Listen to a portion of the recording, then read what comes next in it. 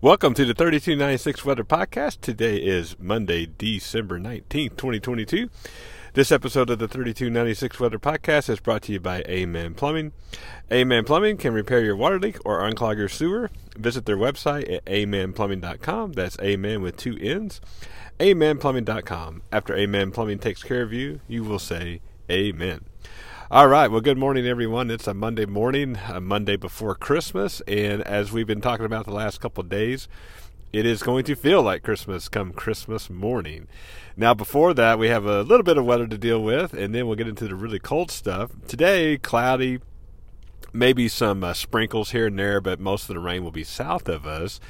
As we get into tonight, we will have some drizzle, mist, maybe even some fog roll in, and that will probably last into Tuesday morning. But temperatures on the cool side, nothing to write home about. Today, probably in the upper 40s, low 50s.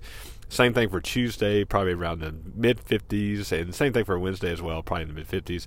Overall, mostly cloudy skies. The next couple of days, here and there, you'll see some sprinkles. Like I said, tonight you'll see some fog, and tomorrow morning you'll probably see that too. But nothing much to write home about until the big event. The big event will be Thursday, most likely sometime Thursday morning, probably before noon. Our Arctic cold front will move on through, and a story that's kind of getting more and more attention with the cold front is not so much the chance of precipitation. Like I've said, we've had a fairly low chance of that happening all along, and I just don't see much of that at all. I mean, it may sprinkle some with the front, and I wouldn't be shocked if you saw some snow flurries, but nothing to write home about. But the bigger story will be the temperatures and the wind. The models are trending even colder than they have been, so come Thursday night, Friday morning, many of us, at least in the Metroplex North, might be in the single digits. But the more interesting story will probably be the wind and the wind chills. Winds are forecast to be 25, 30 miles an hour sustained. Could have some gusts up to 45 miles an hour. And if that verifies with temperatures in the teens, most likely for most people, that puts wind chills below zero, and that is something that you just don't want to mess around with. If you're outside and you have exposed skin, you could get frostbite within 30 minutes, those types of wind chills, so definitely something you want to be prepared for. And speaking of preparedness, prepare your house now, but to cover up your outdoor faucets.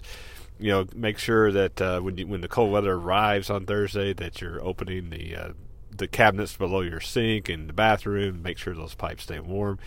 It's going to be cold. Like I said, it's not really going to be any winter precipitation with it, but come Thursday night, Friday morning especially, that'll probably be our coldest time, although Saturday morning will be pretty doggone cold too. We won't have a wind by then, but it'll be really, really cold. It'll probably be in the single digits then, just in time for Christmas Eve. And Christmas Day will probably be very, very nice, but very, very cold.